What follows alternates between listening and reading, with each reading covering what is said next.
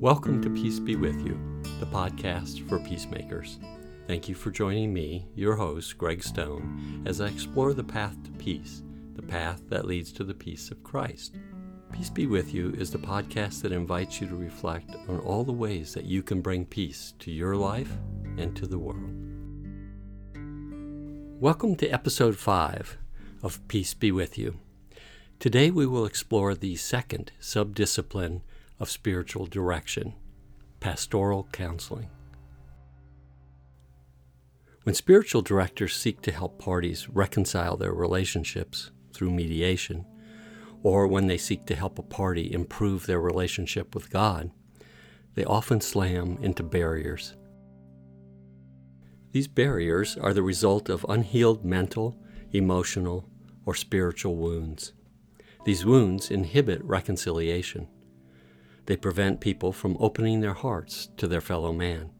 Such people fear being hurt once again, as they were hurt in the past. And they cannot open their hardened hearts to God. The pain of previous upsets has killed any affinity they may have had for the supernatural or the divine. In many cases, their unhealed wounds cause them to assume that God does not exist. Or they assume God is cruelly ignoring their pain and suffering. You might hear them complain, "How can God allow evil? How can God allow me to be harmed?" Their minds and hearts close. Past trauma sequesters their reason. The light that once shined in their life dims and leaves them in the darkness. When spiritual directors encounter these troubled souls with hardened hearts, they must deliver pastoral counseling. They must attempt to remove the personal barriers that cripple the party. St. Bonaventure captured the situation. The mirror presented by the external world is of little or no value unless the mirror of our soul has been cleaned and polished. Pastoral counseling is cleaning the mirror of the soul. Just this morning, someone asked me, "But isn't that therapy? Isn't that psychology?" No, it isn't therapy. But sometimes the need for pastoral counseling is confused with the need for psychological counseling. Sometimes people mistakenly substitute therapy when the person needs pastoral counseling.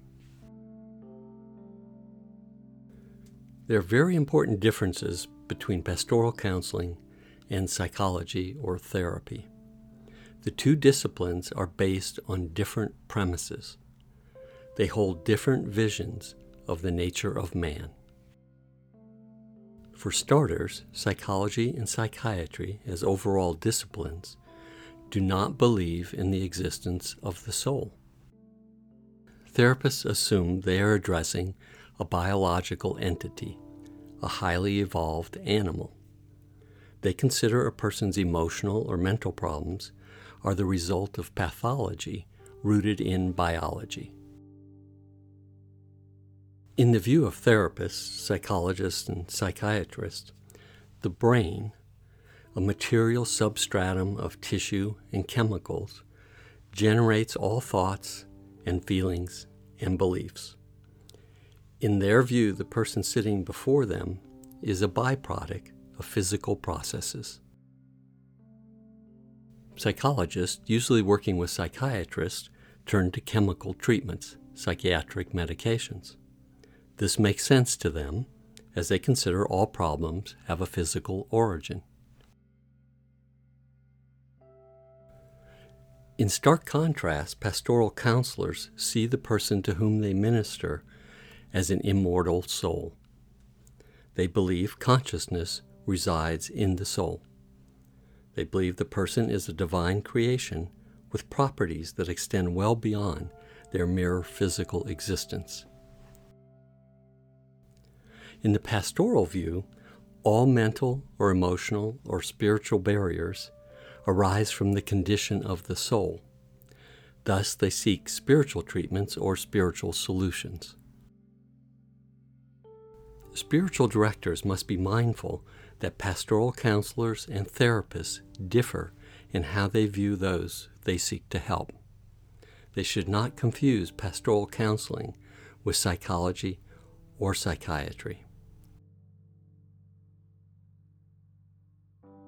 But you might ask, what if a person arrives at a spiritual direction center seeking therapy?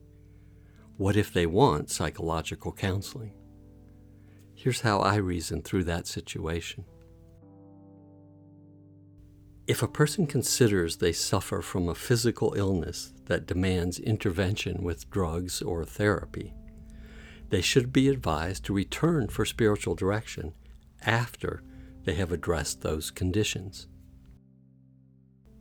This clarifies what spiritual directors actually deliver, so it is a wise approach. In my view, with which you may disagree, spiritual directors should avoid the inherently atheist disciplines of psychology and psychiatry. They have no place in spiritual direction. This brings to mind a wonderful book on spiritual direction, Spiritual Direction, A Guide for Sharing the Father's Love. The only flaw with the book is that the authors, Father Thomas Acklin and Father Boniface Hicks, recommend principles of psychology, which are inherently non-spiritual. It is my guess that they simply have not spent time doing a deep dive analysis of the discipline of psychology. In any event, I hope they omit such endorsements in future editions. The Church has a role to play in helping people choose the spiritual discipline over the atheist discipline. The Church needs to offer pastoral counseling on a broad scale as an antidote to the dominant role of psychology in the secular culture. Those who adhere to the faith need the opportunity to address their problems from a spiritual viewpoint. In later episodes, these conflicting worldviews will be explored in more detail. For now, I simply suggest that spiritual directors ask people who are receiving therapy to return after they have completed their treatment. This may not be a universally popular view today, even within the Church. Nonetheless, I feel that perhaps there has been no more troubling development in the Church than the widespread integration of atheist psychology and psychiatry into the Church's ministry.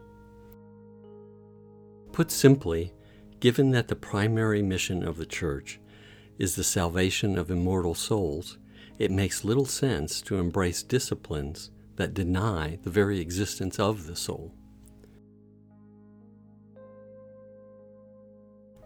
So we might ask, how does a spiritual director approach pastoral counseling?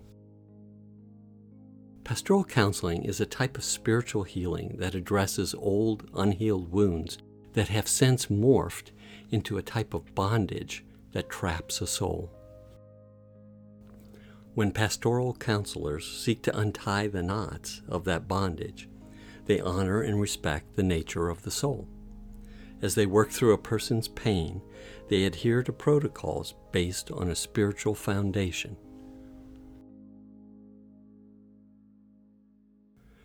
If one imagines a soul's wounds as gaping holes, then one can imagine filling them with divine love. Where pain and confusion bring a loss of peace, divine love brings stillness. In essence, pastoral counselors heal spiritual wounds with Christ's love.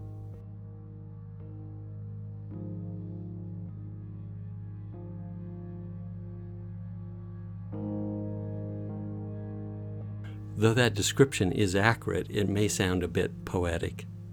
The processes and procedures for healing are obviously more detailed, and a high level of skill is required. Therefore, in future episodes, those steps will be explored in more detail.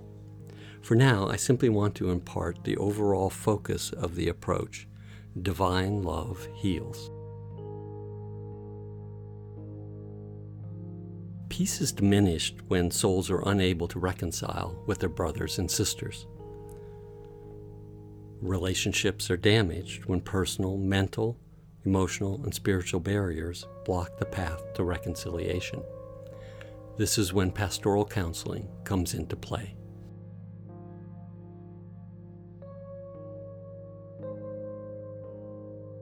When mediators, pastoral counselors, and spiritual directors crash into these barriers, they must not consider they are addressing psychological pathology. Rather, they have encountered fallen world impediments to a soul's salvation. Pastoral counselors help souls escape from vicious mental, emotional, and spiritual traps. They dispel falsehoods clouding a soul's existence. They help parties chisel away false self-attributes, attributes that blanket a soul's endowment of the divine image and likeness. They rescue spiritual beings rather than treating biological pathology. They rescue those who have become ensnared in traps. This has a healing effect, but as much as it is a healing endeavor, it is also a rescue mission. In future episodes, we will explore two key concepts that underlie pastoral counseling. The first is the concept of a false self. This self is an accumulated blanket of worldly traits and identities that smother a person's divine nature. False self obscures one's true nature. These clusters of counterfeit traits must be stripped away to reveal the divine self. The second concept is the ultimate healing power of the Holy Spirit. The pastoral counselor does not work alone, but instead relies on the supernatural power of the Spirit to heal those who have become troubled. So we arrive at a very important conclusion. The key role of pastoral counseling in spiritual direction sets it apart from secular therapy, which holds a very different view of man's nature. In your reflection, you may seek to recall if there were times when you needed pastoral counseling, but received something different. As a result of your reflection, you may want to plan for the future. How will you make sure you are working with someone who sees you as you are, as an immortal soul? This podcast was brought to you by Taming the Wolf Institute. Visit our website at tamingthewolf.com. Feel free to leave your comments and suggestions at contact@tamingthewolf.com. Donations are welcomed. We greatly appreciate the support we receive from listeners, and we appreciate your help in spreading the message of peace. Thank you, and God bless.